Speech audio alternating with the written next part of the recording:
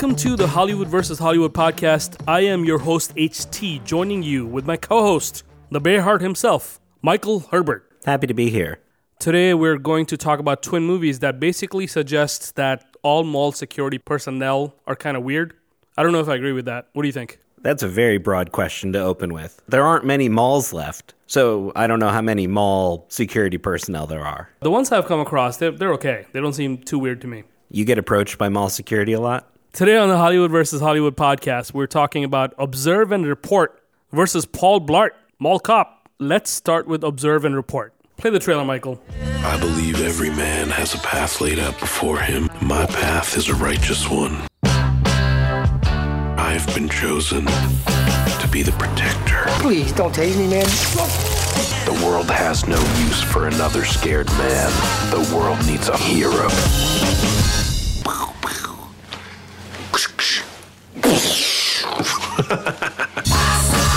Michael, what is Observe and Report about?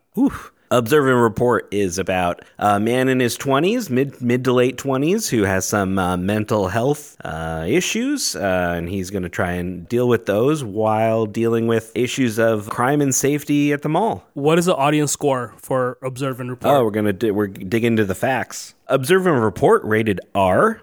Has a running time of 1 hour and 26 minutes, a Rotten Tomatoes score of 51% with an audience score of 37%, and it's got a 2.8 out of 5 on Letterboxd. Letterboxd. Great new site. I haven't checked it out yet. So you know it's great. Well, I know that you always pick premium quality stuff, so I'm sure it's awesome. That's nice. That's a nice compliment. Our second contender is Paul Blart, Mall Cop. Play the trailer, Michael. He's always been dedicated Paul Blart, Mall Cop. to protecting the West Orange Pavilion Mall. Nobody knows this mall better than I do. Who is this guy?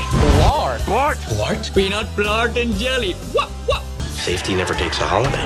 Kevin James is Paul Blart, Mall Cop. Oh, dear God.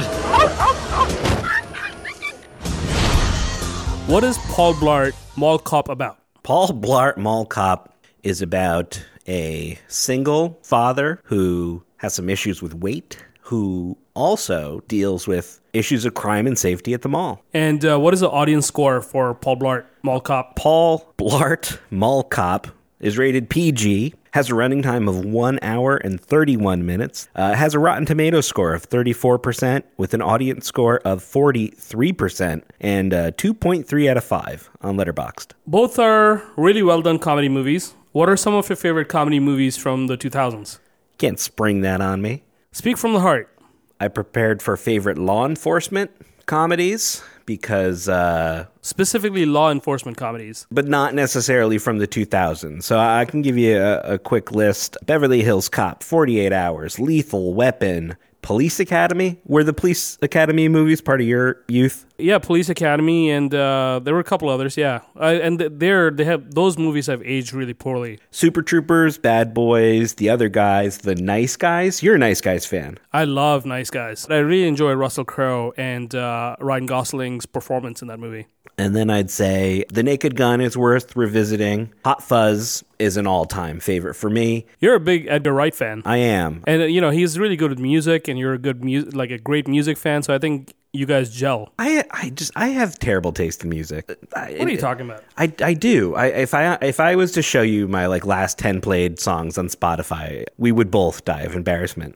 And I wanted to do a special shout out to Reno 911. The movie or the show? The show. In our culture of rehashing short clips of things, it's rare that a week goes by that I don't see one of the dash cam stops, the traffic stops from Reno 911. Tom Lennon and the crew, just consistently hilarious, and I think about that show very fondly. Yeah, I was a big fan of it when it was airing. So you prepared comedies of the 2000s. What did you have written down? Top of my list, Tropic Thunder. I love that movie. I know some aspects of it haven't aged well, but you know what? I'm a child of the 90s, and I'm able to accept those things without feeling like anybody's safe zone is being breached. And then honorable mention to Step Brothers, Forgetting Sarah Marshall, Zoolander, the first Borat. You already mentioned Super Troopers, which I love. And I wanted to ask you, does the movie Snatch count as a comedy? Yeah, that's a comedy. Yeah, so Snatch is up there for me. A few that stick out to me are Meet the Parents.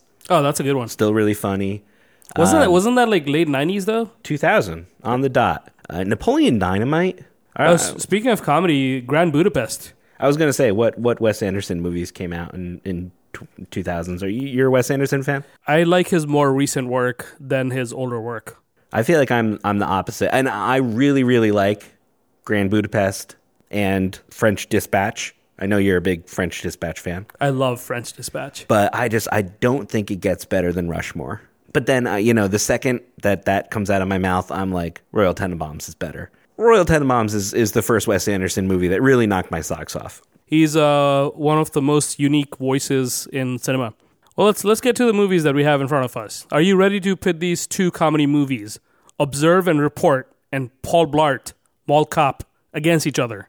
Sure. Oh Brother, Where Art Thou came out in 2000. That's a killer movie. Women will be harassed. Indian people will be poorly represented. Mexican immigrants will be villainized. But only one movie can be crowned a true Hollywood champion in the Hollywood versus Hollywood podcast. They don't make them like they used to. It's taken us to episode 8 for you to say something so totally indefensible that I'm near speechless. Two-factor authentication, mofo. We have a very simple process. Each movie will compete in 19 categories, and it will be granted a point if it wins the category. In the end, whichever movie has the most total points wins this episode of the Hollywood versus Hollywood podcast. The other movie gets taken off its medication. These intros are such a window into the way that you see the world. Michael and I are also each allowed the ace up the sleeve card. Michael, what is the ace up the sleeve card? The ace up the sleeve card brings an end to the debate in any particular category. So if HT feels strongly that one of the two movies should get the point, or I feel strongly that one of the movies should get the point, we can pull the ace up our sleeve, bring an end to the debate, and give the point to the movie that we think deserves it. Let's jump into it. Category 1. Which movie won the release date? Observe and Report was released on April 10, 2009. Paul Blart, Mall Cop, was released on January 16, 2009. Tell me, Michael, which of these movies got to the theaters first? Sounds like this was the quickest that Paul Blart has moved and got to the movies before Observe and Report. Are you fat-shaming Mr. James? I am. I was going to say no, but I guess I am. And you know what? I love Kevin James. Please, let's not fat shame, man. His out of shapeness is key to the comedy of his character. All right. Point Paul Blart, Mall Cop, put it on the board. Category 2. Which movie won the box office? Observe and Report, whose budget was $18 million. It grossed $27 million worldwide. Paul Blart, Mall Cop, whose budget was $26 million. It grossed $183.3 million. Wow. Worldwide. The Hangover, which came out in June 2009, made $469 million. That's a hit. The highest grossing comedy that year. Between Observe and Report and Paul Blart, Mall Cop, which movie had a better Black Friday sale, Michael? Paul Blart here is taking an early lead. Category 3. Which movie has the better title? We have Observe and Report and we have Paul Blart, Mall Cop. What do you think? I feel like both titles are reflective of the type of films they are. I feel like they reflect the conversation that you and I have been having over the last couple weeks about whether or not a title should kind of arm you or prepare you with knowledge about the type of film you're going to see, or should it intrigue you and try and interest you in seeing the film. And I feel like I got to go with my gut this time and say that Observe and Report is a more intriguing title and probably more reflective of my taste. Okay, I think Paul Blart, Mall Cop is the better title. First of all, it has Mall Cop in the title, which is what both of these movies are really about. Second, Paul Blart is kind of a perfect sounding name for this type of character. It's a really good name for the character. In fact, Ronnie's last name is, what is it? What is his last name? Barnhart. It's very Blart-like in the way it sounds. Observe and Report, strong title, but it also doesn't really scream Mall Cop. It screams more law enforcement than it does Mall Cop. In Germany, the title was changed because of the negative connotations that it has, in terms of German people observing and reporting things, because it did not work out for a large population in the 40s. So I vote Paul Blart, Mall Cop. Have I swayed you? You have. Well, I'm glad I was able to convince you. Point, Paul Blart, Mall Cop. I used to be so much more combative in life. Yeah, I think the legal weed is working out for everybody in town. There's a dispensary not very far from my house. I mean, I was chalking it up to personal growth. Category 4. Which movie has the better leading actor? Both movies have really funny leading men. Seth Rogen is a staple in American comedy. He's been in many famous movies like, did you know he was in Donnie Darko? Yeah, because I read the Wikipedia. The 40-Year-Old Virgin, Superbad, Kung Fu Panda, Pineapple Express, Funny People, the movie Paul, 50-50, This Is the End, Sausage Party, Disaster Artist, and recently The Fabelmans. Now, you saw that movie. I didn't see it. Does he have a big part in it? He has a sizable role in The Fabelmans, and I liked The Fabelmans a lot. I haven't watched it yet, so I hope I get to see it soon. Seth Rogen was a leading man in Knocked Up, The Green Hornet, which I love, Neighbors, another great movie, and one of my favorites, an infamous movie called The Interview. What do you think of that filmography? This movie really made me rethink my feelings about Seth Rogen. There was something on Reddit about Ryan Reynolds being in another movie. And the first comment was like, damn, Ryan, give me a chance to miss you. And I was like, oh, I feel that way about so many things. I feel like our culture says you kind of have to constantly be in the conversation, right? So you said Seth Rogen's a staple of comedy. I feel like up until the last couple of years, you couldn't get away from him. And it got to the point that seeing him was not special. Maybe seeing him in a dramatic role felt a little more special. I actually really liked him as Steve Wozniak in Steve Jobs, which is a film I can guarantee you we'll get to on this show. Ashton Kutcher, better Steve Jobs or the other guy? Save it. All right, save it. Save it for another day. Better than the other guy being Michael Fassbender. I was really taken aback by Seth Rogen's performance in Observe and Report. It felt so honest. When I was putting together my list of best scenes, the scenes I picked out were all kind of quiet and really focused on emotion, and in particular, emotion being conveyed in his face. I was really, really impressed by this performance, and it really single-handedly made me think I need to go see the other Rogen movies I haven't seen. I didn't see An American Pickle, which interested me, but I was just feeling kind of sick of Seth Rogen. Yeah, Rogen is traditionally a one-trick pony, if you will. Let's talk about Kevin James. Kevin James is known for the hit TV show King of Queens, which I really enjoyed that show. He's known for the movie Hitch.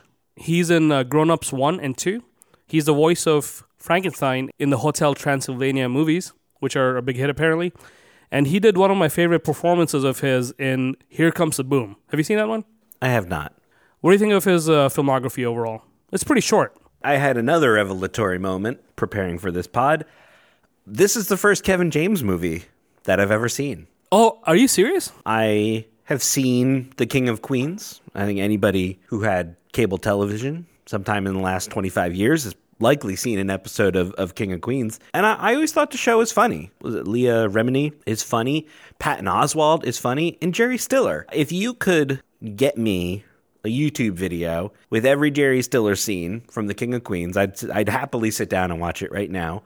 And I would say going into this film, as we discussed in regards to the title, I kind of knew broadly what to expect, but I had a positive feeling about Kevin James. There's so little that he does in this role as Paul Blart. The comedy of the scenes just kind of bounces off him.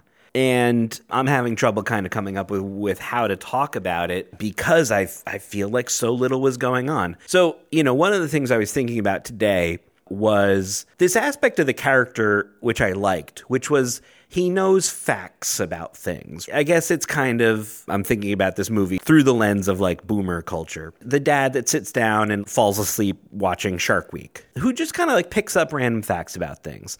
And what a charming character trait that is in the early part of the movie. It comes up 2 or 3 times.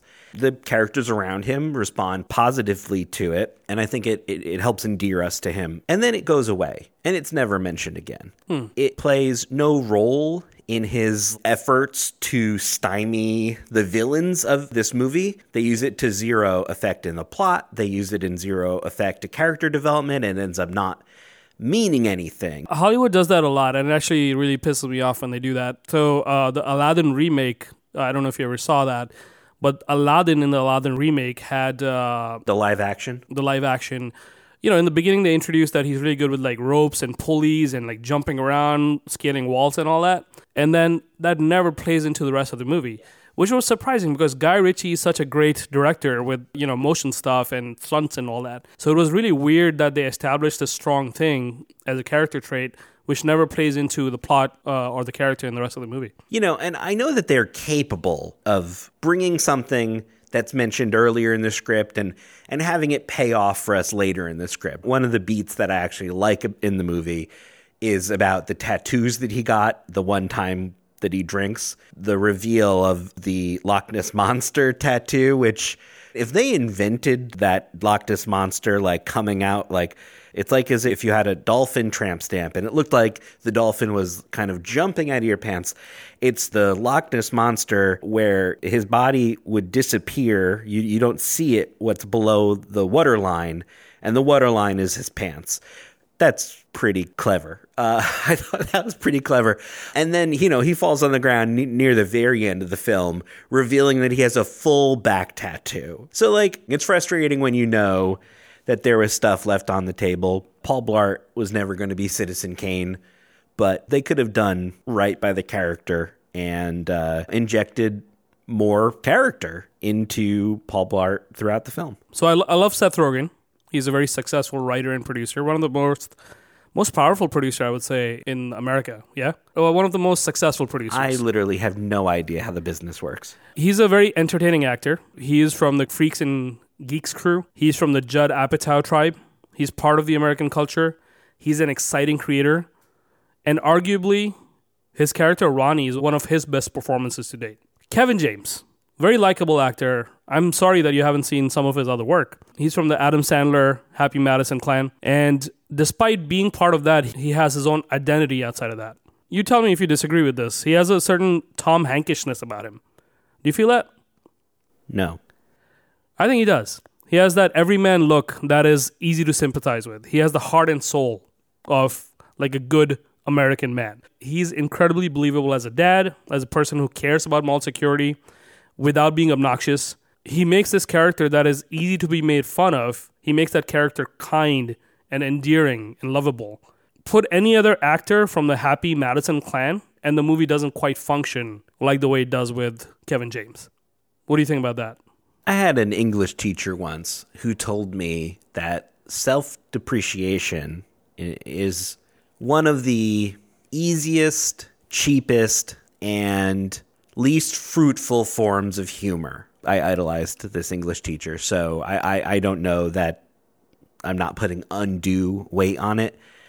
Does Kevin James ever play a character whose comedy does not derive from self-depreciation about him being dumb or him being overweight?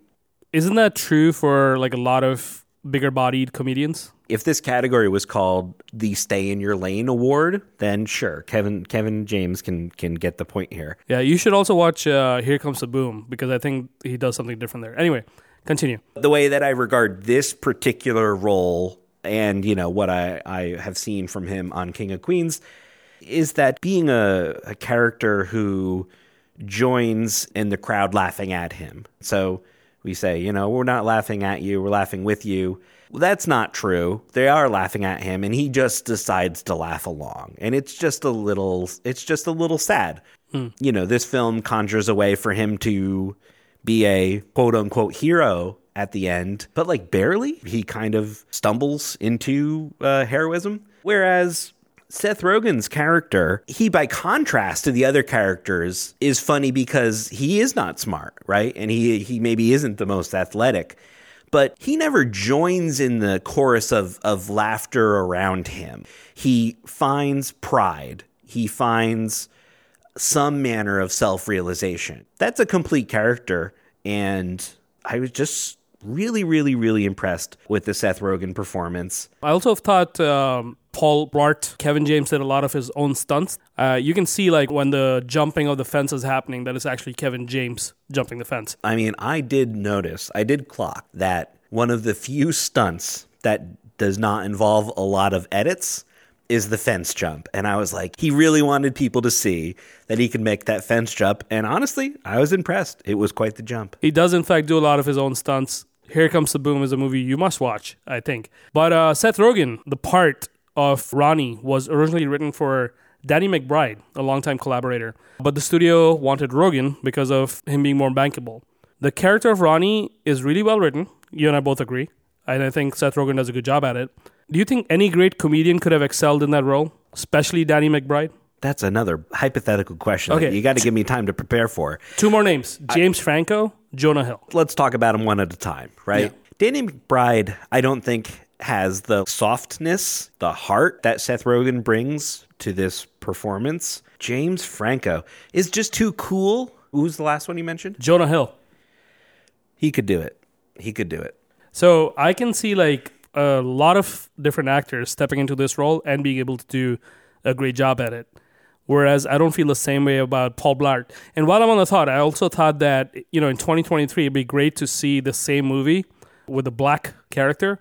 So I was thinking about Lakeith Stanfield or Donald Glover play the part. I thought those actors could also do this part and it would be great. The lead of Seth Rogen's. Ronnie in Observe and Report. What do you think of, one of those actors? Lakeith Stanfield, I feel like he can do anything. Yeah. What about Donald Glover? My gut is telling me no, and I'm not sure why. I like Donald Glover. A younger Kevin James? No. So I cannot see anybody else play Paul Blart except Kevin James, and I can see like a multiple number of people play Seth Rogen's character in this movie.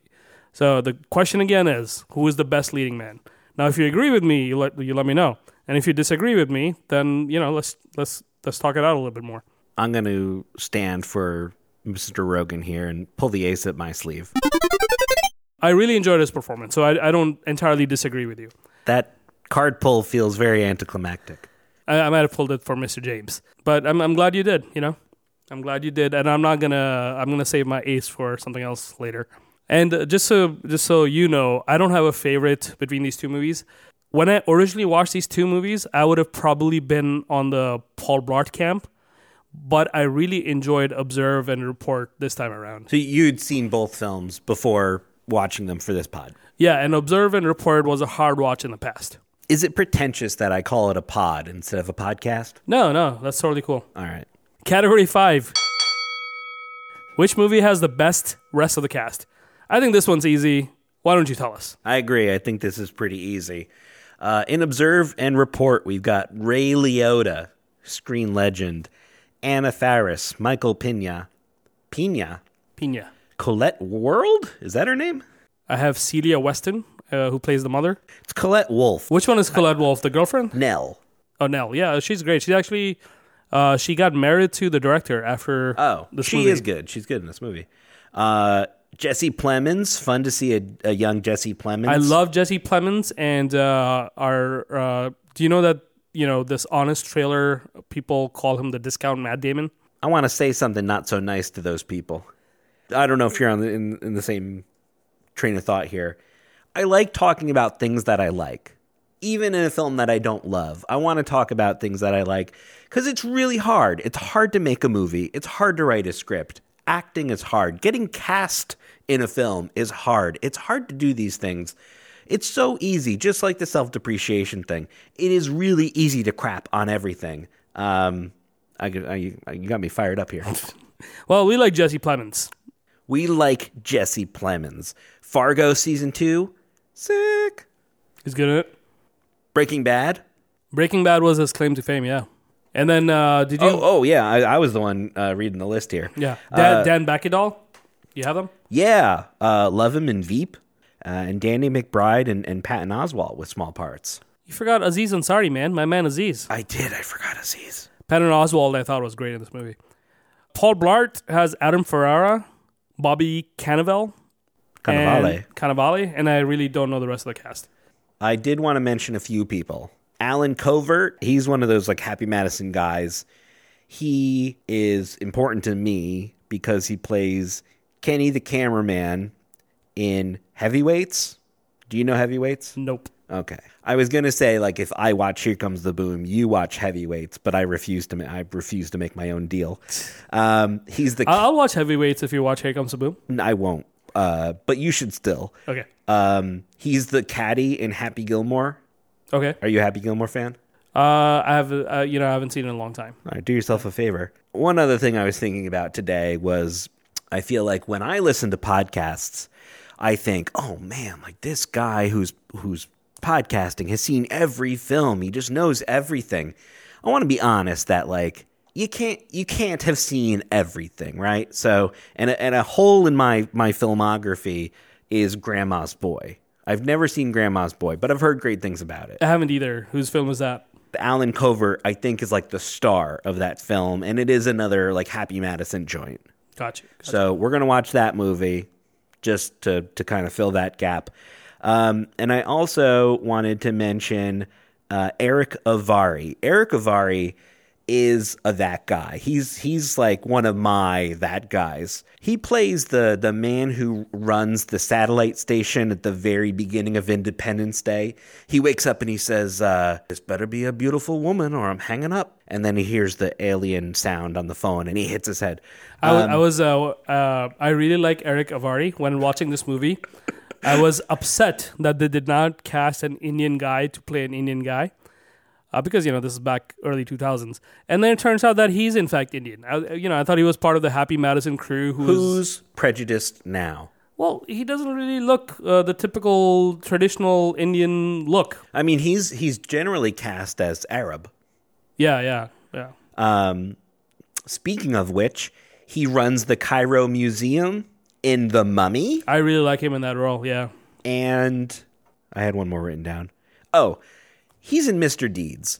Of all the Adam Sandler movies, Mr. Deeds actually is pretty charming in my mind. Are you an Adam Sandler hater? No, not at all. Okay. How dare you? Your eyes are not clouded against the Happy Madison crew? I wanted to preface this whole show with, like, I have a cold or something. So I didn't do any of the drugs that they do in Observe and Report. But I'm on some performance enhancers here. I don't know what's in this cold medicine, but it's making me feel away. So I think this one's easy for me. What do you think? Which movie has the best rest of the cast? It's Observe and Report. It's a banger cast for a small film. And Michael Pena, man. He's awesome in it. Hilarious. All right, put it on the board for Observe and Report, Michael. Category 6. The best scene. In this category, Michael and I agree on the scene we think is the best scene in each movie. And then we decide which movie has the best scene. I think this one's going to be an easy one too, Michael, but let me mention a few scenes in Observe and Report. Hit me. I have Ray Liotta yells at Ronnie scene. I have the coke-fueled montage of Michael Pena and Ronnie that leads to them taking down the skaters in the parking lot scene. I have Michael Pena loots the vault in front of Ronnie and then escapes using the raffle car scene. I have Ray Liotta tells Ronnie that he did not get into the academy scene. I have Ronnie beats up Patton Oswalt scene after Nell complains about him. Do you have any thoughts on any of the scenes? Do you want to add any scenes? I have a few other scenes, but there's just a lot of good scenes in this movie. Great scenes. This movie is filled with great scenes. I liked the early scene at the shooting range with Ronnie and the Yuen brothers, twins. I liked Ronnie's fight at the crossroads when Detective Harrison dumps him on a dangerous corner. It's just such a fun surprise that he can handle himself. So, you know what? While you're bringing that scene up, the only way this movie makes sense to me, logically speaking, is that once he goes off the medication, most of the movie is happening in his head.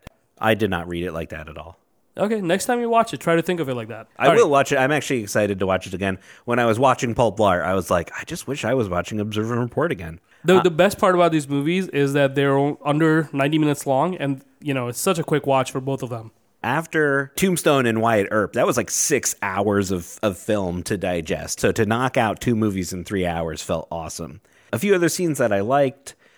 I like pretty much every scene between Ronnie and Nell. Yeah, the scene you mentioned, Ronnie at the police station with Harrison, when that other dude comes out of the office and he's just like, I thought that this was going to be funny. That was a great moment. It's a great moment, and I feel like it is what this film is, which is, I thought this was going to be a comedy. I thought this was going to be a funny movie about mall cops. I thought it was going to be Paul Blart, but Right. it isn't. I also have the montage of Ronnie and Dennis.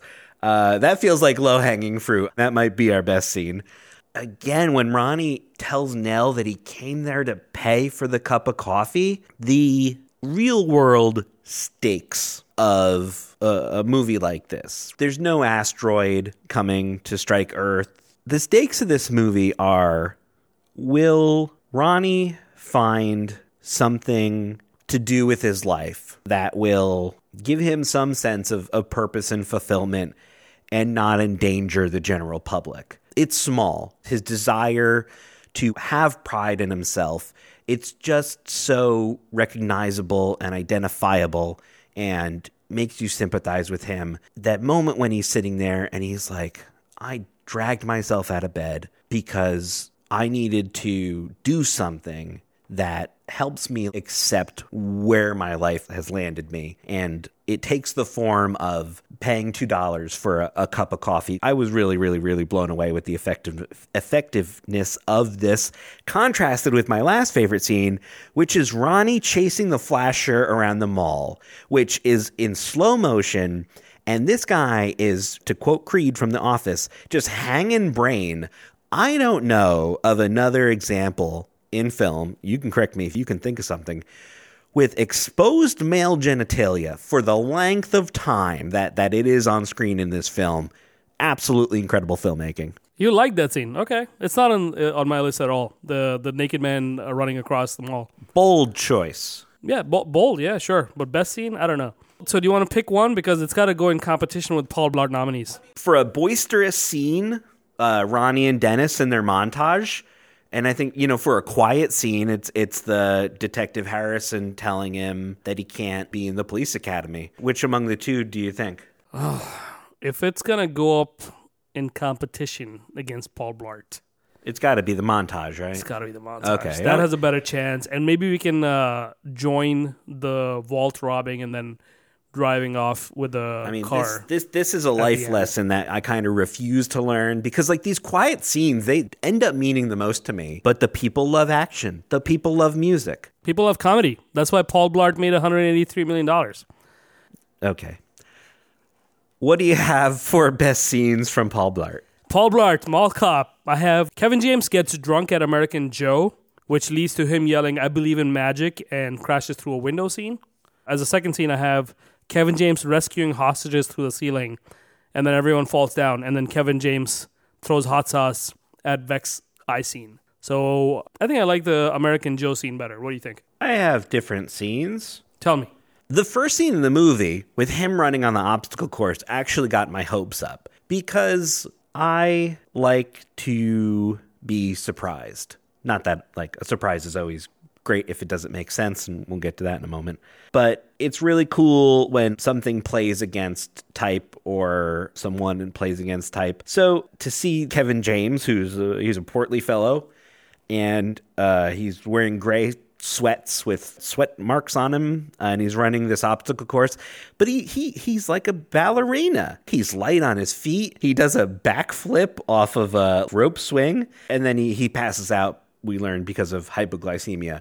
And even then, I'm still on board, because hypoglycemia, I frankly don't know much about it, but that's an unusual character trait, so I was willing to go along with it. So I had high hopes during that first obstacle course scene once I settled into the actual film that I was watching. Paul checking for matches on his dating website. I really enjoyed that scene, but again, I'm going with the masses here. I really like the scene that you're mentioning as well. I told you, I like a quiet scene. I like character. We get the Loch Ness Monster reveal, and he has a nice interaction with his daughter, which felt like one of the more honest interactions in the film. And then, in terms of things that I thought should have been exploited more in this movie, we get the scene with Paul Blart in the ventilation duct, which seems to be a Die Hard homage, right? No, the movie's literally Die Hard in a mall. It isn't, but it should be. I'm going to say that again. It's not that, but it should be. If it was essentially like a Naked Gun version of Die Hard, this could have been amongst my favorite films. The parts of this movie that closely reference other cop films, I think, are the parts that work the best. The parts where it's striking out on its own, where he's playing Rock Band for some reason, are the parts that I think don't work. I think the big disconnect for you is that you are not drawn to Kevin James's charisma, and you don't understand the love that this country has for Kevin James. I'm not here to speak for anybody else. All right, I'm here to be my own observer, and I feel like the scene where Paul Blart is in a ventilation duct is as close as this film gets to working. Okay. I don't care which scene you pick because I like the scenes in Observe and Report more than I liked in Paul Blart. All right, then we don't need to waste any more time. All right. Even though I think Paul Blart is a funnier movie, Observe and Report is just a really well-written movie, which we'll get into as we get into which movie was directed better. But let's get to the next category. Put it on the board for Observe and Report, Michael, for best scene. And you know what? You've got more and more fair over time in this podcast, but I've always been a fair guy when it comes to objectively thinking about things. And modest. Category 7. Best title drop, which is a movie's name stated in a scene. I don't think either movie does it, so both movies don't get it. This experience has really made me question whether or not this is a category that stays with us for the long haul. So unless something changes, we may need to go back to the drawing board here. But, then you'll get that movie that has a great title drop, and then you will hit yourself on the head. The categories here are supposed to be universal. So, and this is a living document. We're not, nothing's etched in stone here. 0 points for both films. Put it on the board. Category 8. Best music moment / needle drop. Michael, you know a lot more about music than I do. These are comedy movies. Didn't really have a lot of scoring going on, but they both had popular songs. Observe and Report had something called It's Late and Hero by Queen, and there were many others. Paul Blart had songs like Weekend in New England by Barry Manilow and I Can't Hold Back by Survivor. And I'm sure there were other songs. So why don't you shed some light into the music in these movies? Sometimes I'm like, how are we friends? It's Late by Queen and The Hero by Queen are bangers. Holy hell. These aren't two of the Queen songs that float to the top of mind when I think about Queen, but they are used to great effect in this movie, and they are awesome songs unto themselves.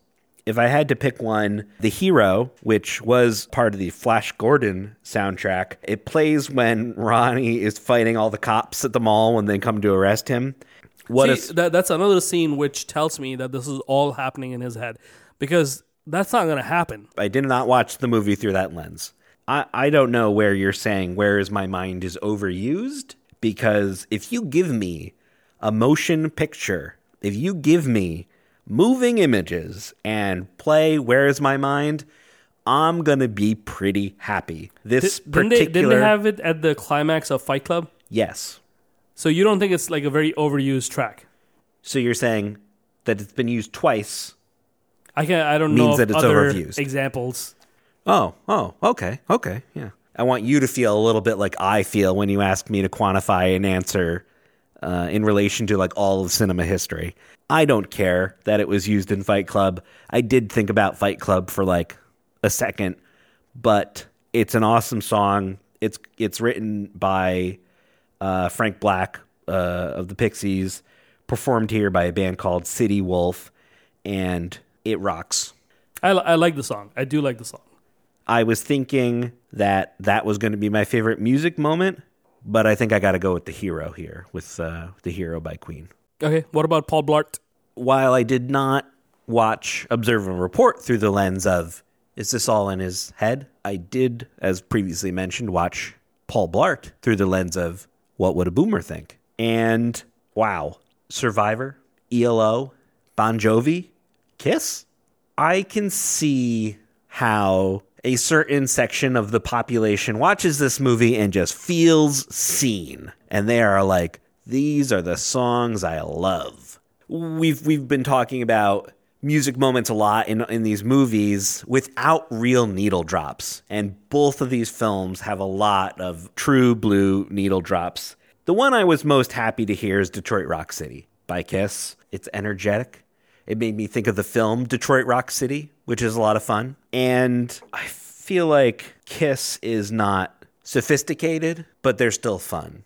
Kiss is still fun. Electric Light Orchestra is good too. Do I get the feeling that you're leading Observe and Report here? You should totally get that feeling. All right, put it on the board, Michael. Oh, you agree? I honestly don't know enough about the music in both of these movies to fight for one or the other. All right. I think both movies use the music well to the audience that they're playing to. Yes. Observe and Report music is probably a little bit more familiar to me than the Paul Blart music. I named a few songs, and there was a lot of music in Observe and Report that I'm not familiar with. They did sound cool, though. Yes, it's almost all good. Really, really good job with the music in Observe and Report.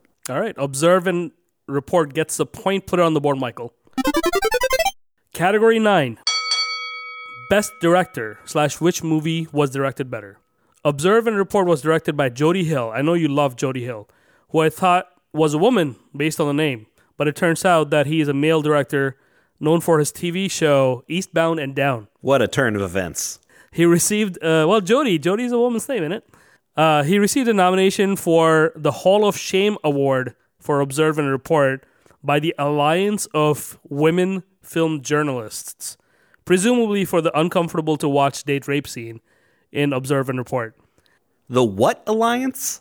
The Alliance of Women Film Journalists. What do you think of Jody Hill's direction in Observe and Report? Let me take one moment to acknowledge that there's some problematic content in this movie. That being said, I was really surprised at how engaging I found Observe and Report to be pretty much from front to back.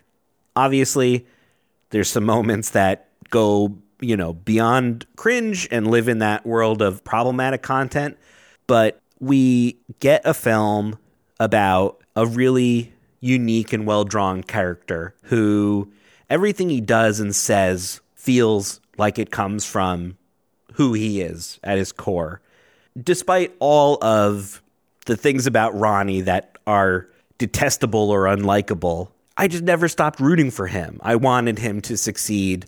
I think the comedic timing in the movie, the way the camera is used to create comedic moments, to enhance comedic moments, and to make that world feel real, I think is really smart. I'm just really, really impressed with Jody Hill's work here. I'm disappointed that he hasn't made more films, but I am thrilled that he made Eastbound and Down. I like Vice Principals. I love The Righteous Gemstones. I like that he is in, and as an actor, he's in The Righteous Gemstones. That's a lot of fun.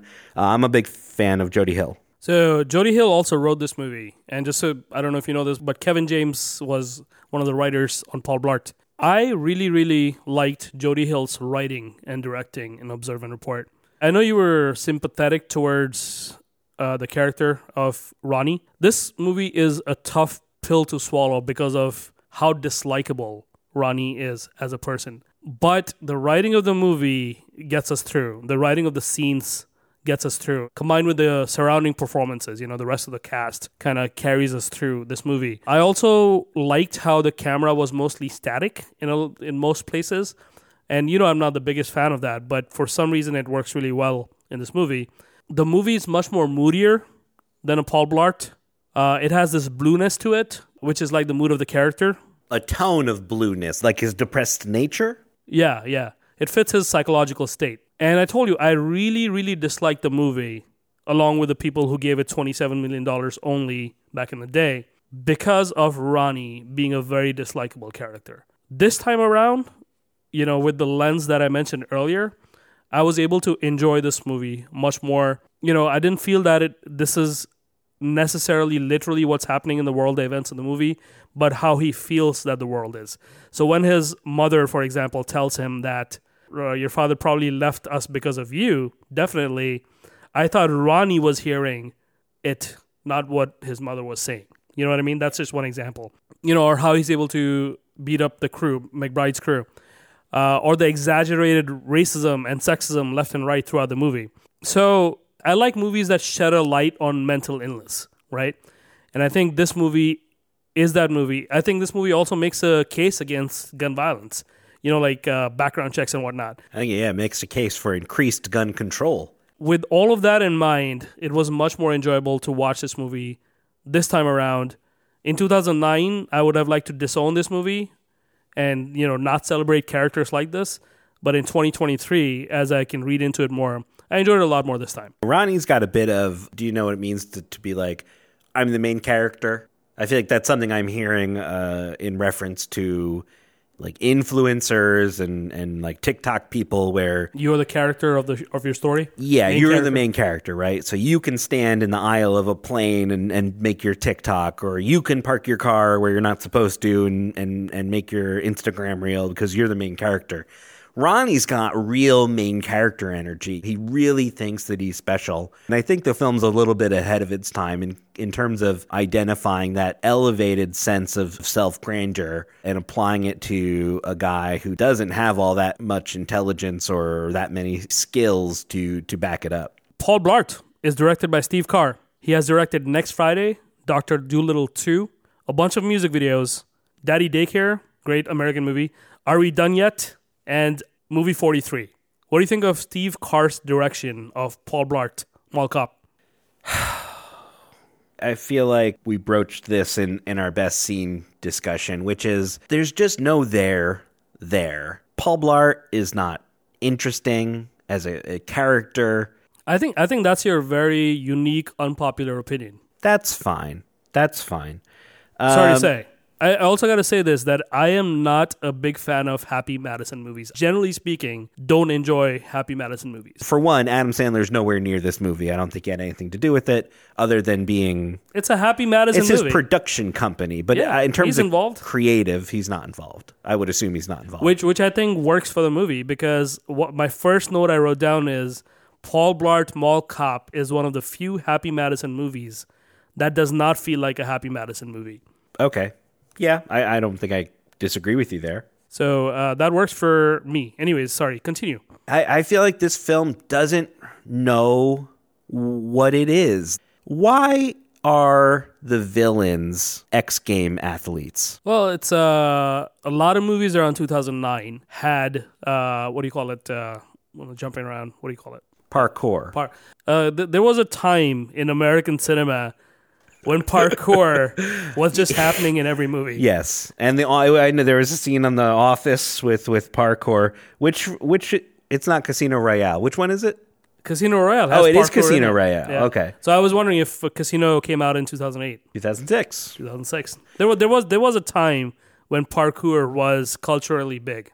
What is the scheme in this movie? Can you explain to me the villain's plan and what he's going to get out of it? He's going to get all of the credit card machine reading codes from all of the stores in the mall and use it to steal all of the credit card information that is in the bank and then presumably spend it all on Amazon. Did that seem coherent and reasonable to you? It sounded just as coherent and reasonable as the plot of Home Alone. Home Alone is a great film. I agree. I don't think Paul Blart is as great a film as Home Alone, but I think it lives in the same bubble. No. Suspension of disbelief. I was feeling a little sluggish, but you've brought me back. You've brought me back here. No, Home Alone. You've got two guys in Home Alone. You've got the Wet Bandits, you got Marv and Harry, and they're trying to rob a house. They're trying to rob houses which they have staked out. We've seen them successfully rob houses before, and they are after their golden goose. They are after a home that they are sure that there are a lot of valuable items in. These two bandits in Home Alone, they go out of their way to reassess whether or not this particular home has people living in it or not. Whereas there's a whole neighborhood full of empty homes in the same area that they could be focusing their energies on.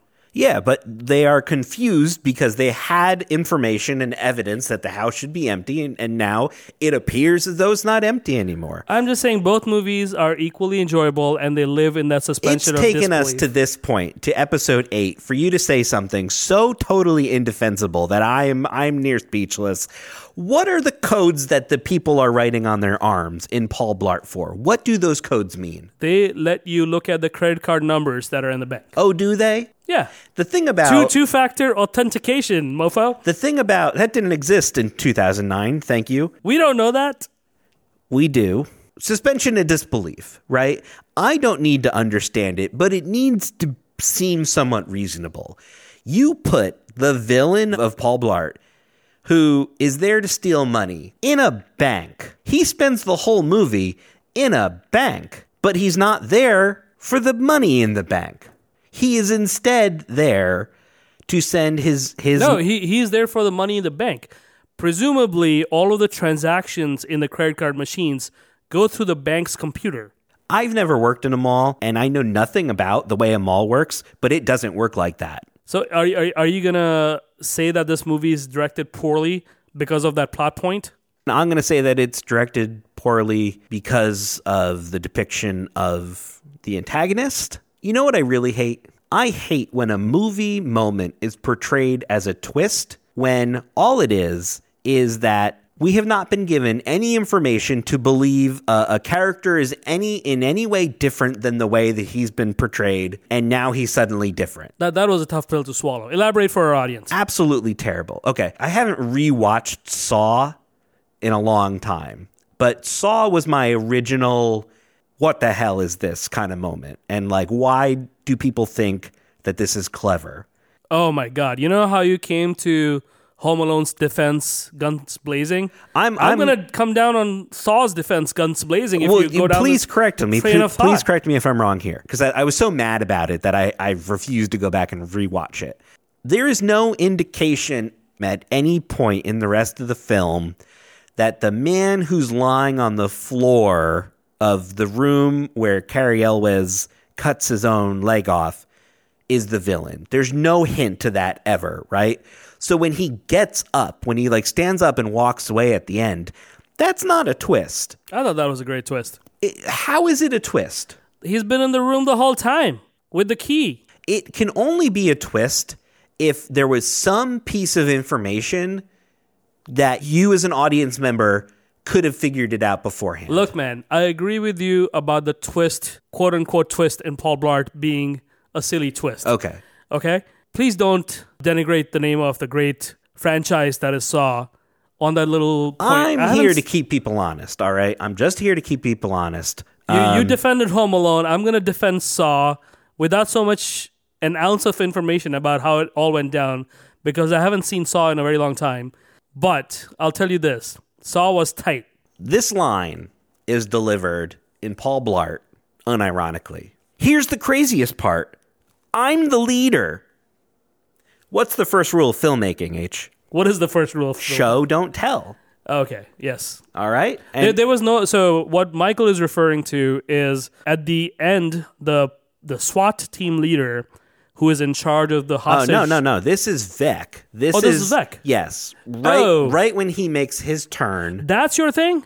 I thought you were talking about SWAT team leader. No, but you've brought an even better point to the table, which is not only does this movie do this really annoying thing once, it does it twice. What was your sticking point with Vec? Tell me again. There is zero indication through the way that the character acts, through anything that he says. There is nothing that is presented to us on film that would lead us or indicate to us as an audience that he's not who he says he is. I think there was no clear indication, but the fact that he got a job there, that he was trying to understand how the hallways work, and that he was in the bank at the time that the bank was closing was enough. That happens 3 seconds before he literally says, guess what, guys, I'm the villain. There was enough sprinkled in there for my belief to be suspended. Do you know disbelief to be what suspended? Makes this even more offensive is it's a comedy. There's a super effective moment in Observe and Report which is when Dennis says, I thought you were going to be my partner in crime, before it's revealed clearly that he is the guy who's been robbing the audience. So that piece of all. dialogue was enough for you? Yes. All right. You know what? I think you're blinded by your love for Observe and Report. No, you're and just you're wrong. willing to You're just give wrong. it a lot You're just more wrong. Levi than you are this beloved American comedy called Paul Blart. $189 million, Michael. $189 million. I don't care. The great Kevin James and the Happy Madison clan. Is it your contention that Paul Blart is a better directed film than Observe and Report? No. But Okay, so we don't need to have this argument. Can we move on? all right, so I like that Paul Blart was not as Happy Madison as most Happy Madison movies are. It does not have as many cringeworthy moments and great school humor as most Happy Madison movies do. You're still talking about Paul Blart. Paul Blart is a breath of fresh air, man. But you know what? Observe and Report is a more unique experience. And so, Observe and Report, Jody Hill, better directed. Put it on the scoreboard. Category 10. Best cinematography or best shot.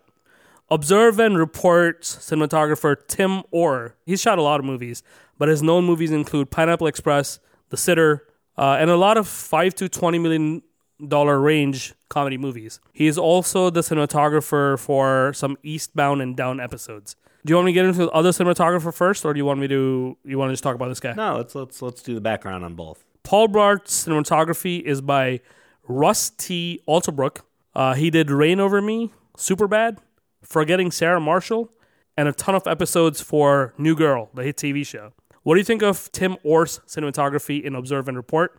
And what do you think of Russ Alterbrook's cinematography in Paul Blart Mall Cop? I think it's important to identify that cinematography in films like this, there's not as much opportunity to flex like there is in a Wyatt Earp, or even that shot in, what's the Denzel movie we watched? Equalizer. Equalizer, You know, the over the head, upside down Russian mobster shot. So what I'm looking for is, does the cinematography assist in creating the world of this film?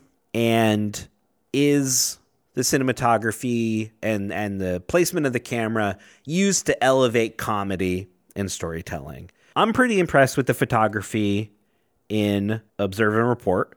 A couple shots that stuck out to me are the first reveal of the flasher. It's kind of a high-angle, long shot, a long take that follows the flasher around the parking lot. And it's not quite Steadicam, but it's very steady. I see this high-angle shot from The Place Beyond the Pines a lot. It's this motorcycle shot, high angle. I think there's a shot like that in Good Will Hunting, too. So the high-angle dolly stuck out to me. There's a subtle but really well-done night-to-day time-lapse that follows the first, the shoe store robbery. You know, the camera settles looking out the front door, and time lapses are hard. Time lapses are really hard to achieve, and to make them look smooth is really difficult. You do a lot of time lapses. I know, that's why. So our audience knows Michael does a lot of time lapses. That's why I know how hard they are. And it's done really, really well. A place where the camera is doing some work in terms of the comedy is when Ronnie's face pops up between Detective Harrison and Brandy, who are hooking up in the car. Or the camera's in the car with them looking out, and Ronnie's head pops up between them in the window. The physics, the geography of that scene doesn't really make sense, but it works because of the camera placement choice. And then throughout the film, I thought slow motion is used to great effect, usually to elevate comedy.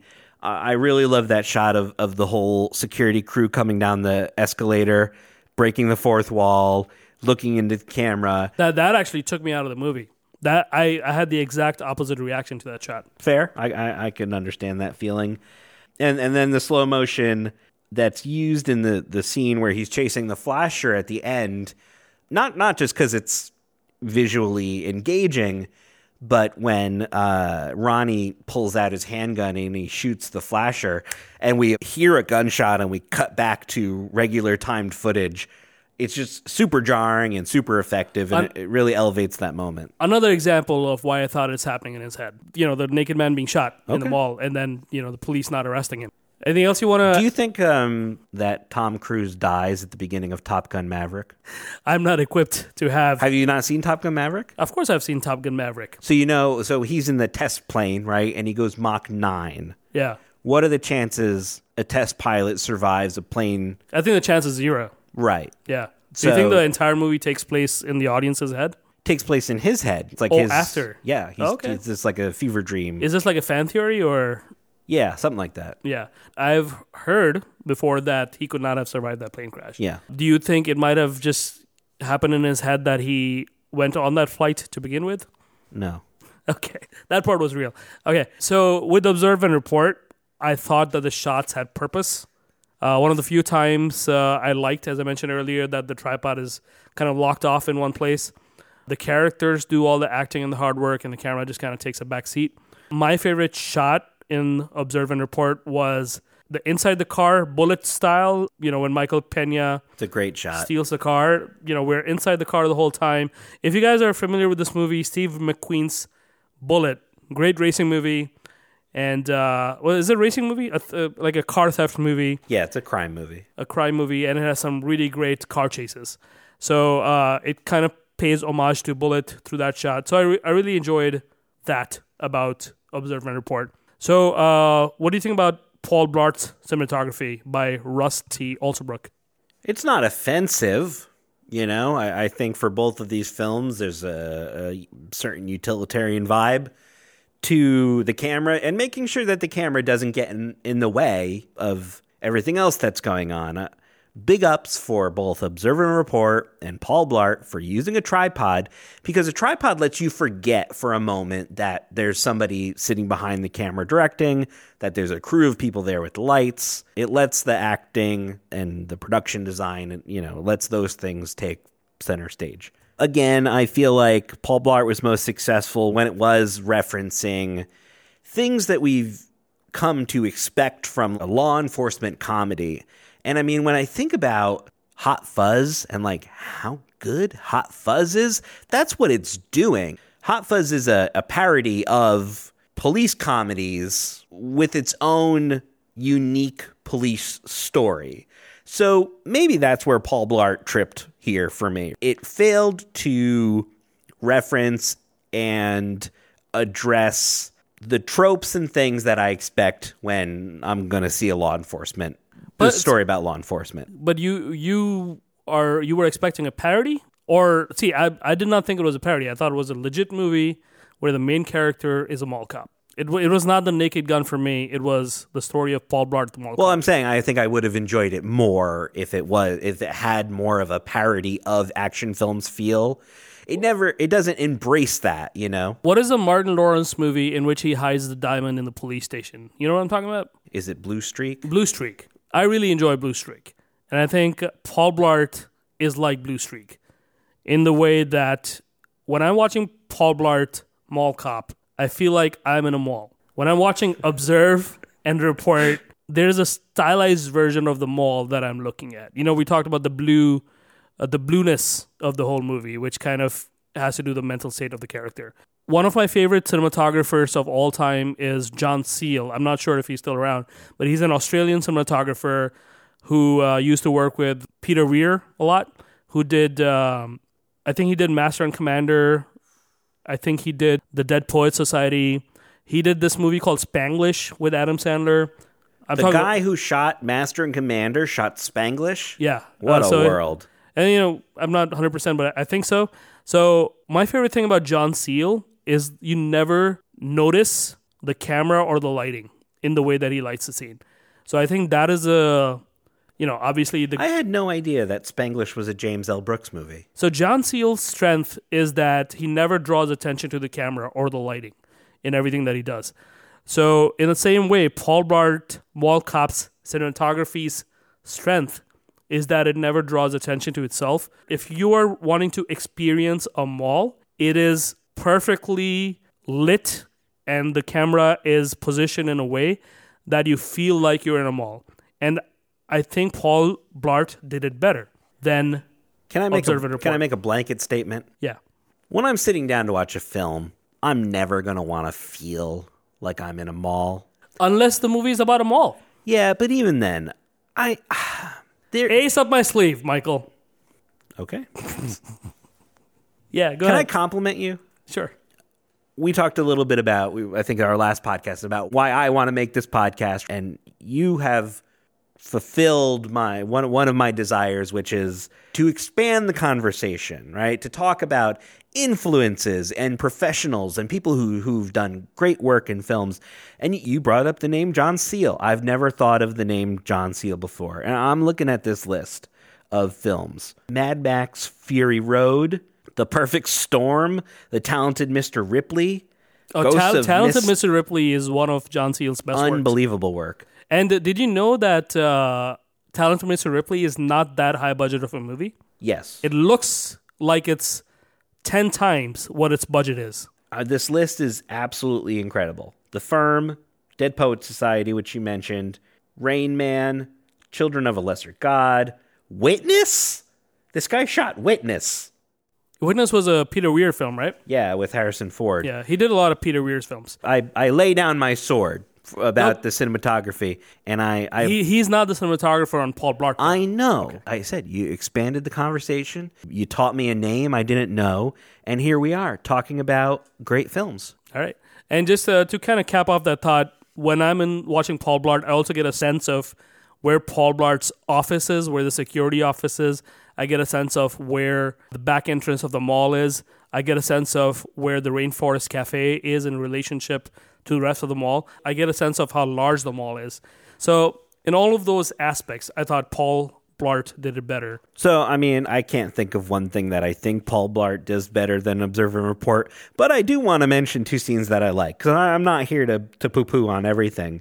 I was thrilled to see Rainforest Cafe. Nothing says, like, you were in a mall. Like the Rainforest Cafe, lots of good memories, the fish tank. And it was nice to see, like, a scene with different lighting. You have taken the position that flat, fluorescent style mall lighting is what you were looking for from this film, and boy, did you get it, except for the Rainforest Cafe scene. And I think one of the few scenes where the camera elevated the comedy was when Paul passes out as he's delivering an ominous message through the PA system, like, I'm coming for you. And then he passes out. And while he's on the floor, he sees a dirty lollipop. It's a static shot with the lollipop in the foreground, out of focus, but you know what it is. You know exactly what you're looking at. You understand his predicament, and the camera gives you time to join Paul on this road of thought that he has to go down, which is like, I'm on the floor, I need sugar, and the only thing at my disposal here is the dirty lollipop. So here we go. All right. Best cinematography for Mr. So for that, the best cinematography award goes to... Not for that, for the entire picture. To Mr. Russ Alterbrook for Paul Blart, Mall Cop. Category 11. Best quote / best dialogue. Michael, I think this is going to be another easy one for your favorite. Sure, here. let's make it quick. Let's just go through some dialogues in both movies. For Observe and Report, I have Aziz Ansari saying, "Why the f*** would I blow up a Chick-fil-A? It's f***ing delicious." I have Ronnie saying, "Put your sorries in a sack and give it to someone who needs them, not me." That was funny. I have Ronnie saying, "I would love nothing more than to see what you think you do." I feel like that's my favorite line. That's my favorite line in the whole movie. Can I reread it? Yes. Oh, so he's saying this to Detective Harrison, and he's saying this with the smartassness of a middle schooler, which is, I would love more than anything to see what you think you do. Yeah. It's devastating. I feel like, Michael, this is something you would say to, like, me or other people that surround you. I'm going to now. Danny McBride says, "You know what I should do is make you suck this gun like a d***. And when it it's going to blow your brains all over the street." We have to bleep too much of that out. It's also, it's gross. It's a great line. Ronnie says, "You think it's my fault Daddy left us?" And Mom replies, "Definitely." And then I have Ronnie says... You're butchering the readings. Well, why don't you do it? Ronnie asks, "Do you think it was my fault Dad left?" Mom says, "Definitely." And Ronnie says, "And if anyone wants a girl to have sex with you, and then your enemy, go to Brandy, because that is what she does. That line feels so true to what like an emotionally immature person would say. What's the last part of that line? Because that's what she does. I'm just going to be me here. I'm afraid that Observe and Report is a really misogynistic movie. Intentionally. The role was originally written for Danny McBride. And I don't think I would like this movie as much if Danny McBride was the lead in this movie. Because I think the reason why this movie feels as good as it does is because of the subtlety of Seth Rogen's performance, which actually, because of the subtlety of it, somehow elevates the material. As opposed to it being just a funny romp, it is, to me, it feels much more about mental illness than it does about a laugh out loud riot. It's a better serious movie than it is a comedy. You know what I mean? Yeah, I feel like Brandy is attacked a little bit, and I don't think it's deserved. Brandy has every right to not be impressed or taken with Ronnie. Oh, there's a lot of that, not just Brandy, but Aziz Ansari being called Saddam multiple times. I don't know if that was his character's name or not. No, his character's name is not Saddam. We don't know that. And then, especially if it wasn't, it's definitely insensitive. And then we have the guy that he tases after booting his car. There's that. And I'm sure there's a lot of other problematic material throughout this movie. I just, that's a moment of like slut shaming on Brandy there at the end. And Brandy never told Ronnie, like, we're boyfriend, girlfriend. For the most part, beyond a time that Brandy is intoxicated to the point of throwing up and passing out, she pretty clearly detests Ronnie. So I think it's important just to say that, like, we can acknowledge as viewers, and other viewers of this film should acknowledge, that Ronnie judging Brandy for what she does in her own life, that his anger is misplaced. But we can agree that this was a great line overall. It's a good line. Do you have any other... Oh, I have an honorable mention for Ray Liotta yelling at Ronnie scene. Do you know what the lines are? Do you want to perform any of them on camera today? Oh, you're talking about when he's really yelling at him? Yeah. I don't love that monologue. No? No. Okay, that was the most Ray Liotta that Ray Liotta gets in the movie. It's a taste thing. I so much prefer that scene where Ronnie shows up at the police department and Harrison tells him he can't be on the force. That was one of the best scenes in the movie. And did you know that Danny McBride, after he was not allowed to play Rogen's character, was being considered for the Detective Harrison part? It doesn't work as well without somebody like Liotta. That's what I'm saying. I think this movie really benefits from these two casting choices. We didn't put any respect on Ray Liotta's name. He passed away last year. Was it last year or this year? I think it was last year. Goodfellas. Unbelievable. Just unbelievable. They'll watch Goodfellas 100 years from now and think about Ray Liotta. Oh, there were two other lines that I wanted to mention. This first one, I think it's a memorable line because of the performance. Ronnie, this is after Brandy has been flashed. Ronnie says, "Are you all right, Brandy?" And Brandy says, "Physically, yes, but psychologically, no." Anna Faris is a great comedian. She does a lot of work in this movie. Not just this movie. Like, in almost every movie I've seen her in, she does incredible. I wasn't saying that she doesn't do it in other movies, but she really does a lot in this movie. Yeah. She brings a lot to it. Any other lines? One other. This was in an early scene. Ronnie's talking to the twins. He says, "Yuens, you guys are my infantry. One of you dies, God gave me another one." Yeah, that's good. I thought that was clever. For Paul Blart, Mall Cop, I have Paul Blart saying, "The mind is the only weapon that doesn't need a holster." Paul's boss saying, and I think this was my favorite in Paul Blart, which is, "I'm not going to sugarcoat it. You're not armed, you're not trained, and let's face it, son, you present a huge target." That was one of the funnier lines of the movie. I loved when Paul Blart crashes through the window, and before crashing through the window, he says, "I believe in magic." I loved it. Same, a great read, I thought. That didn't land for me. I'm going to be honest. And then there was a particular portion in the movie where When does that happen? What window? when he's in the American Joe restaurant drunk.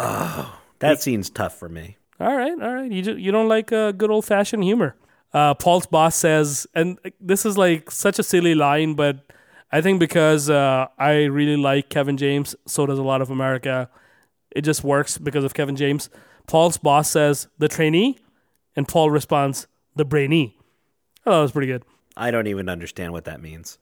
All right, man. Brainy? Yeah, because he's the brain behind the operation. But it doesn't really matter because we both like the lines in Observe and Report better. I have one Paul Blart line Tell us. that I thought was clever. And clever in a way that I'm surprised it hasn't come up in a film before. Maybe it has, but I'm not aware of it. He says, "No one wins with a headbutt." All right.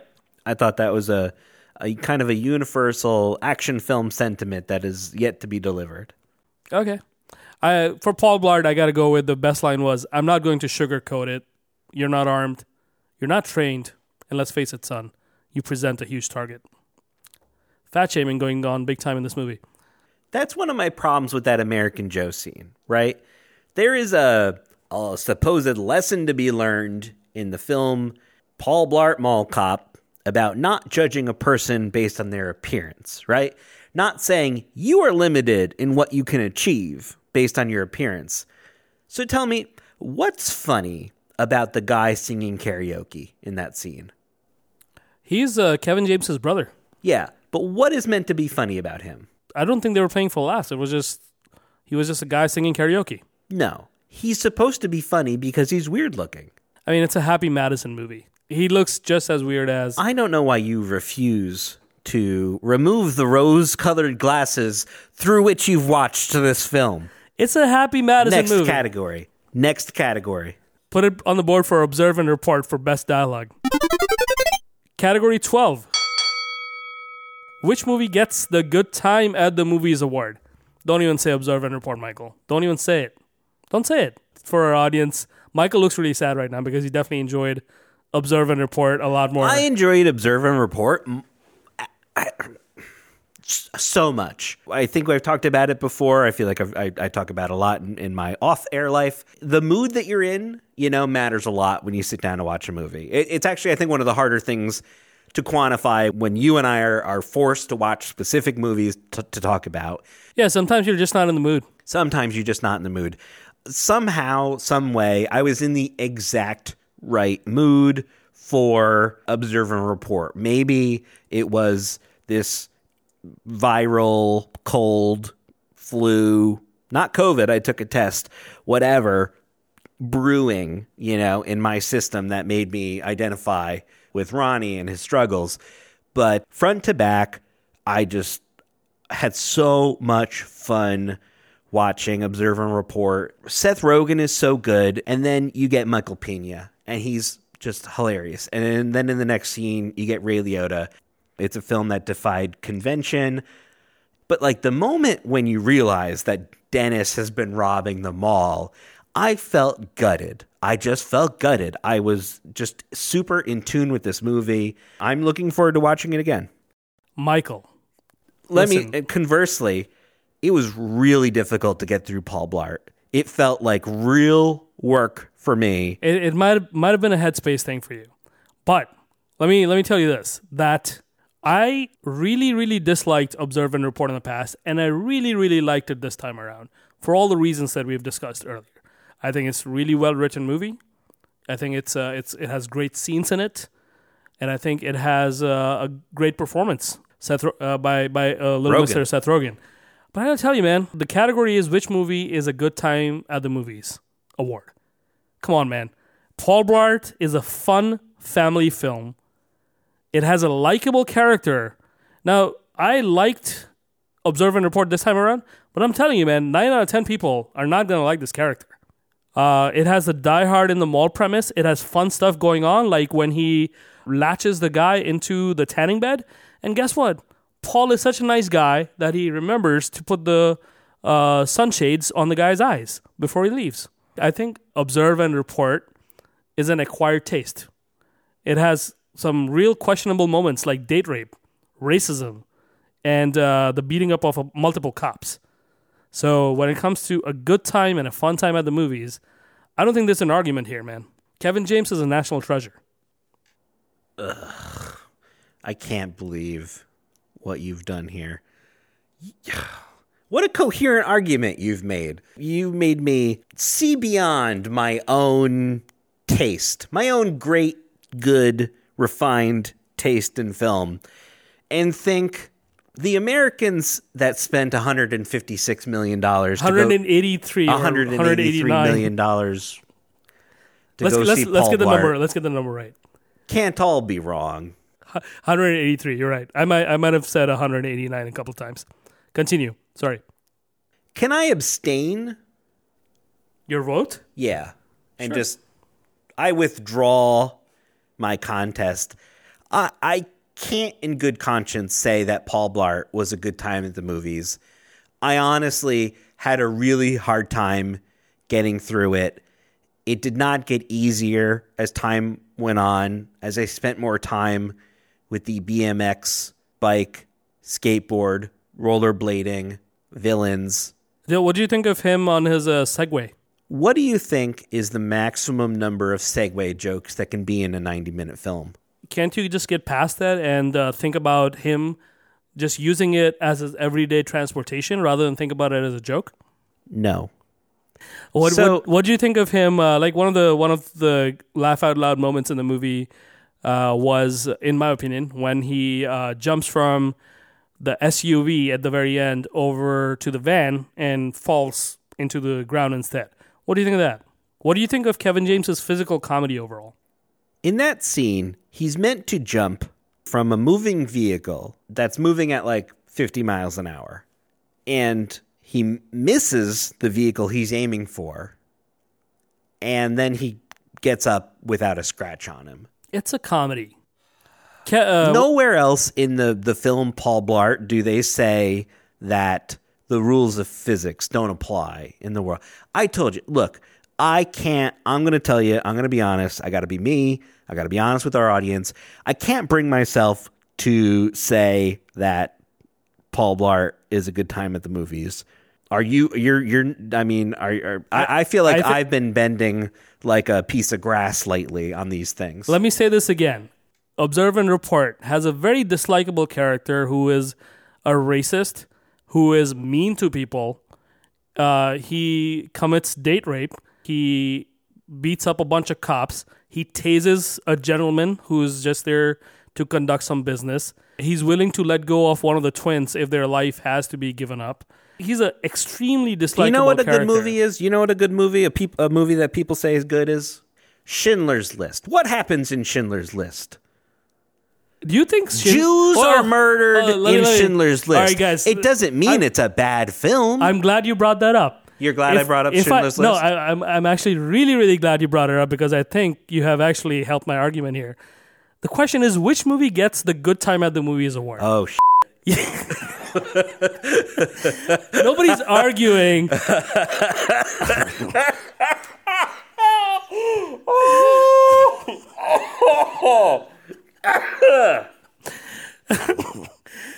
Michael, do I need to rephrase that question in any way? You're saying Schindler's List is a good time at the movies? Oof, I have made your love for Observe and Report a huge is mistake. Clouding you. It is. Just put me out of my misery, please. Paul Blart, Mall Cop, is a good time at the movies. It's a traditional comedy with likable characters. Kevin James is an enjoyable leading man. You're rubbing salt in the wound here. Let's move on. I'm giving real reasons here. Move on. All right. Let's take a break. We need a break after that. Back from break. The next section of this podcast is where we get into genre-specific categories. Now, these two movies are comedy movies, so we're going to talk about comedy-specific categories here. Category 13. The first of the comedy genre-specific categories is what we call the Banana Peel Award. Which movie had the best physical comedy? What do you think, Michael? Well, I mean, I've distilled the physical comedy in each film down to a single moment. Oh, tell us. I'm sure there are others, but these are the ones that stuck out to me. In Observe and Report, when Ronnie and Dennis are on their drug-induced escapades around the mall, they encounter and beat up a bunch of skateboarders, culminating in Ronnie leaning out the electric golf cart and hitting a skateboarder in the back of the head with a skateboard. And it breaks nicely. The skateboard breaks nicely, and it feels very tangible. Nice piece of physical comedy. In Paul Blart, I've mentioned that I thought the opening obstacle course scene was palatable. I thought the backflip that Paul Blart does off the swinging rope, I think it's a visual effect, but I thought it was well done, and it was funny to me. Well, for Paul Blart, I have a lot more here. Paul Blart getting stuck in the ventilation shaft, to me, is physical comedy. Paul Blart crashing into the van is physical comedy. Paul Blart rolling around the ground. What do you call this move when you're like on all fours? Like a dog crawl? Like a dog crawl towards the bank. That's physical comedy. The moment in the trailer when he kind of skids across and lands behind the information sign. And then all the stuff going on with the Segway is all physical comedy as far as I'm concerned. So I think this one, for me, is an easy one for Paul Blart. What do you think? Fine. Your love for Observe and Report is clouding your objective mind. I disagree. Young Jedi. Put it on the board for Paul Blart, please, sir. Category 14. The second of the comedy genre-specific categories. The best comeback/insult. This is a pretty common thing in comedy movies. Here are my nominees. For Observe and Report, I have the Ray Liotta monologue where he screams at Ronnie and says that he's a rent-a-cop. Use the R word there. Are you talking about rent-a-cop? No. Oh, the word that we don't use anymore that has to do with mental learning capabilities. Sure. And then we have Ronnie saying to the reporter that I'm here with this doctor. Do you want to say that line? Well, you've given it no context. Give us some context. The context is that there's a reporter talking to Ronnie about the flasher, right? This is early in the movie. Early. And the reporter does not use Ronnie's correct title as head of security. And when Ronnie tries to correct her, she does not stop. She does not stop her news report to correct herself. So Ronnie says, I'm here with this doctor. Yeah. Which is sarcasm. The moment went by really fast. It wasn't like a moment that they spent too much time on. It's subtle, but it's fun. Paul Blart has the SWAT team leader, James Kent, tells Paul Blart, hey man, you will only be talking to me on the radio, no one else. And then he cannot hear Paul Blart on the other end. And he says, hello? And then right behind James Kent, the person who Paul Blart wants to speak to, their phone rings.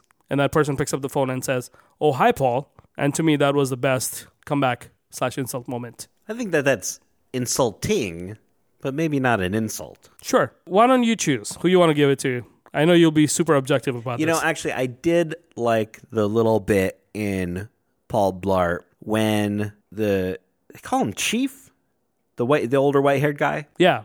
When he has a list of suggested comebacks for the other police officer. For SWAT team leader James Kent. Right, to really put Bobby Cannavale in his place. Yeah. The first one being... And that's comedian Adam Ferrara, who plays the policeman. The first one being, yeah, you and what army? And then Adam Ferrara says... He has a little army with him. Yeah. But does that qualify as a comeback? No, I'm just saying, I'm here to celebrate the highs. Yeah, that was a good part. Highs. That was a good exchange of the movie. Observe and Report is better. Observe and Report is better. Michael, with his ever-eternal objectivity in this scenario, gives the point to Observe and Report. The next category 15. The third in the comedy genre is the best stooge, a straight man, the straight-faced man, the normal person in the world. Which movie has the best stooge? For Observe and Report, we have Ray Liotta. Yep. Yeah, would you nominate him? Sure. All right. Ray Liotta has a lot of great scenes in the movie. He is Officer Harrison, and the subtlety that Ray Liotta brings into this role is just perfect. I think it's an unbelievable and necessary energy that he brings as like a composed adult man in the face of Ronnie's insane childishness. Yeah. And of all the great scenes that he has, I think you and I both love the scene when he brings Ronnie into his office to tell him that he did not get in the academy. Do you believe at any time in that scene that Harrison actually has sympathy for Ronnie? Multiple times. It's a very strange performance that he gives because he wants to make fun of him, and I think... But he's just so pathetic in that moment that there's just no meat on the bones. There's like no comedy to be had. Yeah. He's not able to get the reaction that he wants from Ronnie. This is my favorite straight man amongst the two films. Who are the straight men? I don't even care. I don't even care. I want to talk about this a little more.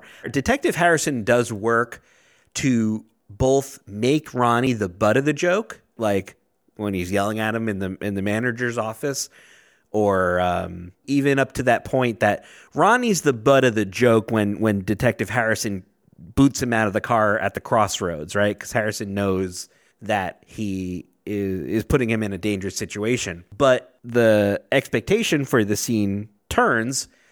Ronnie protects himself, arrests a child drug dealer, and Harrison also works as the straight butt of the joke and giving Ronnie something to be proud of, something to achieve in the face of Detective Harrison's character. So not only do I think Ray Liotta is like a great straight man, it's just a really well-written character that elevates the main character of the film. What would this movie have been if Danny McBride played Ray Liotta character? Did we ever talk about this? You brought it up that he would have potentially played that character. Because he was originally slated to be the lead as Ronnie, but then due to studio notes was not allowed to, and then would have fallen into Harrison's shoes.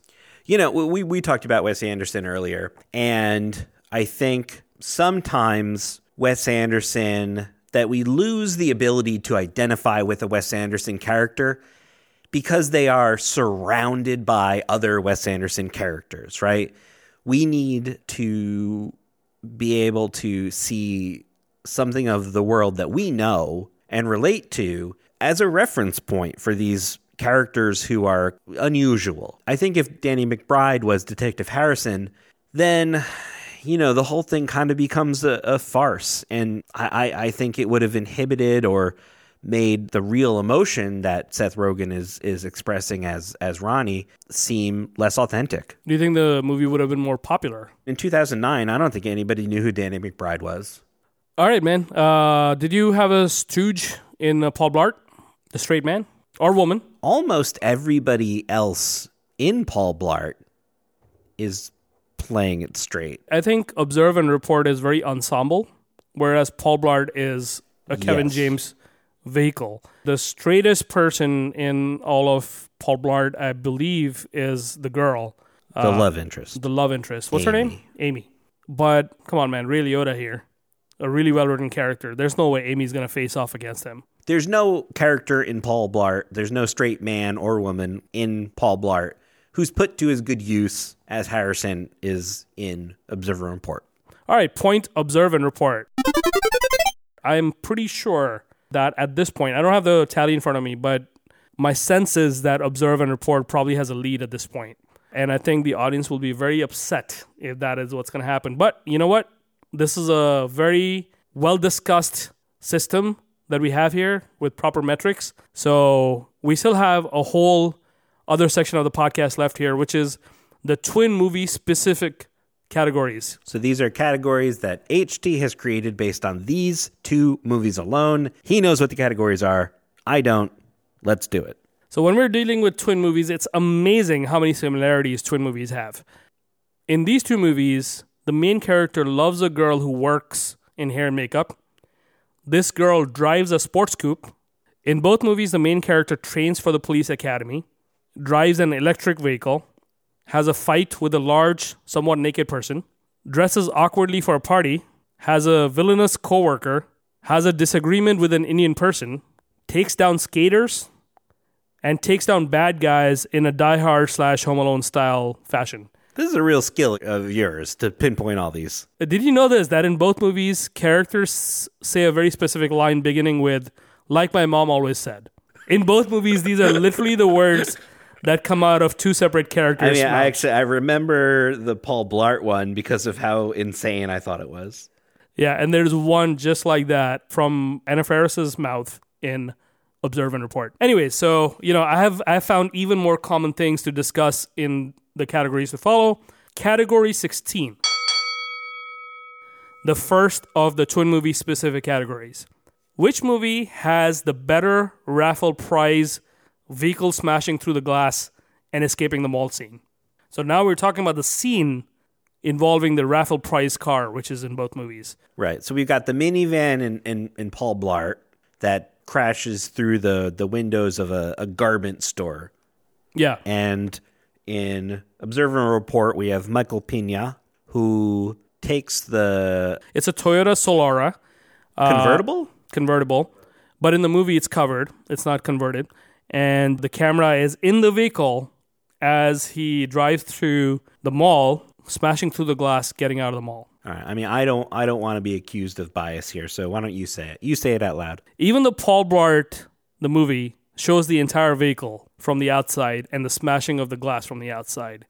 The shot of inside the car, we don't even know that it's Michael Pena. We just, put two and two together that it's Michael Pena driving the car. It's just a great shot. There's no beating that shot. The car really drives through the mall for like a good 5 or 6 seconds before it smashes through the main doors. It's a great shot. It's a great shot. So I think the prize goes to Observe and Report here. Category 17. The second of the twin movie specific categories. Which movie has the better quirky transportation for the main character? We got a Segway. In Observe and Report, we have the motorcycle for Mr. Ronnie, unless you want to pick golf cart for him. And then for Paul Blart, we have the Segway, which Segway is a real character in the movie with a lot of stunts. What is the title of this category again? Which movie has the better quirky transportation for the main character? Now that I'm thinking about it, it seems surprising that the Segway is not brought up in Observe and Report. I don't know. You mean in Paul Blart? No. Oh. It is in Paul Blart. I'm surprised that it's not in Observe and Report because... As a vehicle? There was a moment in time when the company that makes the Segway was trying to convince the American people that Segways were the future of human transportation, that you would take mass transit to the city and then you would hop on a Segway to get where you wanted to go. This was, of course, before the man who eventually owned the Segway company was murdered by a Segway that drove off a cliff. Is that true? That's true. Oh, my God. Something like that is true. Feel free to look that up yourself. What a Segway. Thinking about that, right? Thinking about how, Segways were kind of a cultural touchstone there for a stretch. I wonder if it was like a licensing thing. They paid money to the Segway company or... the Segway company allowed them to use that device, in Paul Blart. Paul Blart has had some heavy product placement. I can see why products would not want to be associated with Observe and Report. So we know where I stand on a number of things here today. I feel comfortable saying that the Segway is quirky to itself, and its inclusion in Paul Blart earns this point. Also, it has a lot of function in the movie. It's literally a character in the movie. I'm thinking it never really malfunctions, right? So I have to assume that they had some sort of deal, some sort of back-end deal here with the Segway people. Make us look good. Answer me this question. How did Paul Blart trigger the Segway that has the dummy on it to drive towards Vic while he was in the ceiling of the bank? Look, man, why didn't he lock the door of the bank? When Vic, I'm talking about no, I understand your question. My response is simply there's a lot of things that don't make sense in the movie. So your question is noted. I thought the same thing, but it's a movie, man. It's a good time at the movies. Okay, lay back, relax. Okay. All right, Paul Blart, Segway, takes that point. Category 18, The third of the twin movie specific categories is which movie has the better card given or received by the main character? In Observe and Report, Michael Pena, who has run off to Mexico after the robbery, sends a postcard to Ronnie to tell him that despite their differences, they will always be friends. In Paul Blart, Mall Cop, Kevin James goes out of his way, smashing through glass with his Segway to secure a birthday card for his love interest. In the end, after it's all over, he delivers the sweet note on the card to the woman that he's pursuing. Which movie has the better card given or received by the main character, Michael? There's a moment in Paul Blart Mall Cop when Kevin James delivers a line maybe more dramatically than any other line in the whole movie. He says, "Everyone deserves a birthday card on their birthday." Where does that come from? Is that brought up earlier in the movie? Yeah. When? When she originally says, Amy is the character name? Yes. When Amy originally says that, but nobody remembers to give a birthday card on Black Friday to me or something like that. Something along those lines. And then, so it is set up. It is set up pretty well throughout the story. Because that line made me want to punch myself in the face. I always thought that you liked emotional scenes, but I guess you don't. Don't show me a letter. Don't show me a quippy birthday card message without any voiceover and you just leave it on screen. Like, I got to sit here for 10 seconds and read this dumbass note. So you liked Michael Pena's narration of his card? I love the voice of Michael Pena. The note is hilariously written. He signs it Love Dennis. It is a wonderful denouement to his character. It deserves this point. There's a reason why I left out one particular wording in that question, which is used in the storyline. Because I think the use of the card in the storyline is better in Paul Blart. But I think you're right. I really like my Michael Pena. I like his voiceover narration. I like his postcard from Mexico. Point, Observe and Report. Category 19. The fourth of twin movie specific categories is which movie has the worst health condition for the mall cop to be able to live their life and do their job? I'll let you answer this one. We're talking about Paul Blart's hypoglycemia versus Ronnie's, in Observe and Report, Ronnie's bipolar disorder. Bipolar disorder seems like a very difficult condition to live with. The funny thing is that the medication that they have, which is clonazepam, a quick Google search told me that it's for a panic disorder, not for bipolar. So, I mean, I think bipolar disorder, and I have no training or right probably to say anything, I think it can be treated by a number of drugs. Okay. I also read while I was researching the medicine that when mixed with alcohol, this drug can lead to slow breathing, death, paranoia, and suicidal tendencies. It can cause memory impairment. This is the drug that Ronnie is taking in Observe and Report. Paul Blart has hypoglycemia. Hypoglycemia can lead to seizures and a coma. You see him fall many times throughout the movie. You see him fail many times throughout the movie. And the effects of alcohol, however, may have been exaggerated in Paul Blart's hypoglycemia. So, Michael, which movie did it better? Which movie has what is the worst health condition for the mall cop to be able to live their life and do their job? I mean, for a podcast that focuses on fun, I feel like bipolar disorder is a very serious condition to consider. I mean, hypoglycemia is also a real and diagnosable condition that causes people real problems in their life, but it is kind of odd how it's played for laughs. I think we've come a long way in talking about a lot of different things in society, but maybe none so far as how much more comfortable we are talking today about mental health care, about how we should be proactive in taking care of our mental health. Therapy is not something to be ashamed of. I have seen a therapist for a number of years. It's been a huge help, and it's made my life so much better.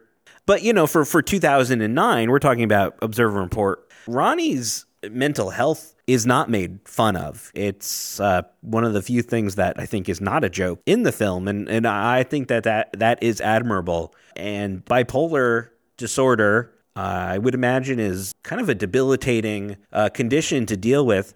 And again, not having a ton of information at my fingertips here, all of the medications that you would take for bipolar disorder have intense side effects. So your very serious question on this very fun podcast would lead me to say that Ronnie has a greater struggle ahead of him dealing with his bipolar disorder versus Mr. Paul Blart's hypoglycemia. But everybody's medical condition should be taken seriously and should be attended to so that they can live the most healthy and fulfilling life possible. I'm happy to give this point to observe and report because I actually don't know what the correct answer is. Paul Blart probably makes too much fun of hypoglycemia, whereas observe and report doesn't really delve deeply into what Ronnie's actually going through. But the reason I wanted to bring up observe and report's bipolar disorder is because, as I said earlier, I think the only thing that makes this very difficult to watch movie, observe and report, somewhat watchable, is when you look at the lens of this guy has some serious mental issues. Between the paranoia, the suicidal tendencies, the possibility of death when mixed with alcohol, this can be a very serious thing for a person. And when he goes off the medication in the movie, I think that's when the worst stuff happens to him. It's not just a heartwarming comedy. It is a cautionary tale. Point, observe, and report, Michael. Put it on the board. All right, that's the end of all the categories, Michael. Before we get into the final tally, let's recap real quick.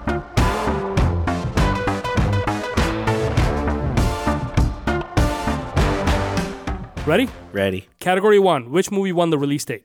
Paul Blart. Category 2, which movie won the box office? Mr. Paul Blart. Category 3, which movie has the better title? Paul Blart Mall Cop. Category 4, which movie has the better leading actor? Observe and report. Seth Rogen, ace up my sleeve. Oh, okay. Category 5, which movie has the best rest of the cast? Observe and report. Category 6, which movie has the best scene? Observe and report. Category 7, which movie has the best title drop? No points awarded. Category 8, the best music moment / needle drop. Observe and report. Category 9, the best director. Also observe and report. Category 10, best cinematography. Paul Mart Ball Cop. What did you say? Paul Blart Mall Cop. Was that intentional, what you just said before that? Oh my God, you really don't like this movie. Category 11, best quote / best dialogue. Observe and report. Category, it's a really well-written movie. The scenes are really well-written. Category 12, which movie gets the Good Time at the Movies award? Paul Blart, not Schindler's List. Category 13, the Banana Peel Award. Paul Blart. Category 14, best comeback / insult. Observe and report. Category 15, the best stooge. Straight man or woman. Observe and report. Going forward, can we call the Straight Man Award the Ray Liotta Award for best straight man or woman? In honor of Liotta? Yeah. Sure. Yeah, I like Liotta. We can do that.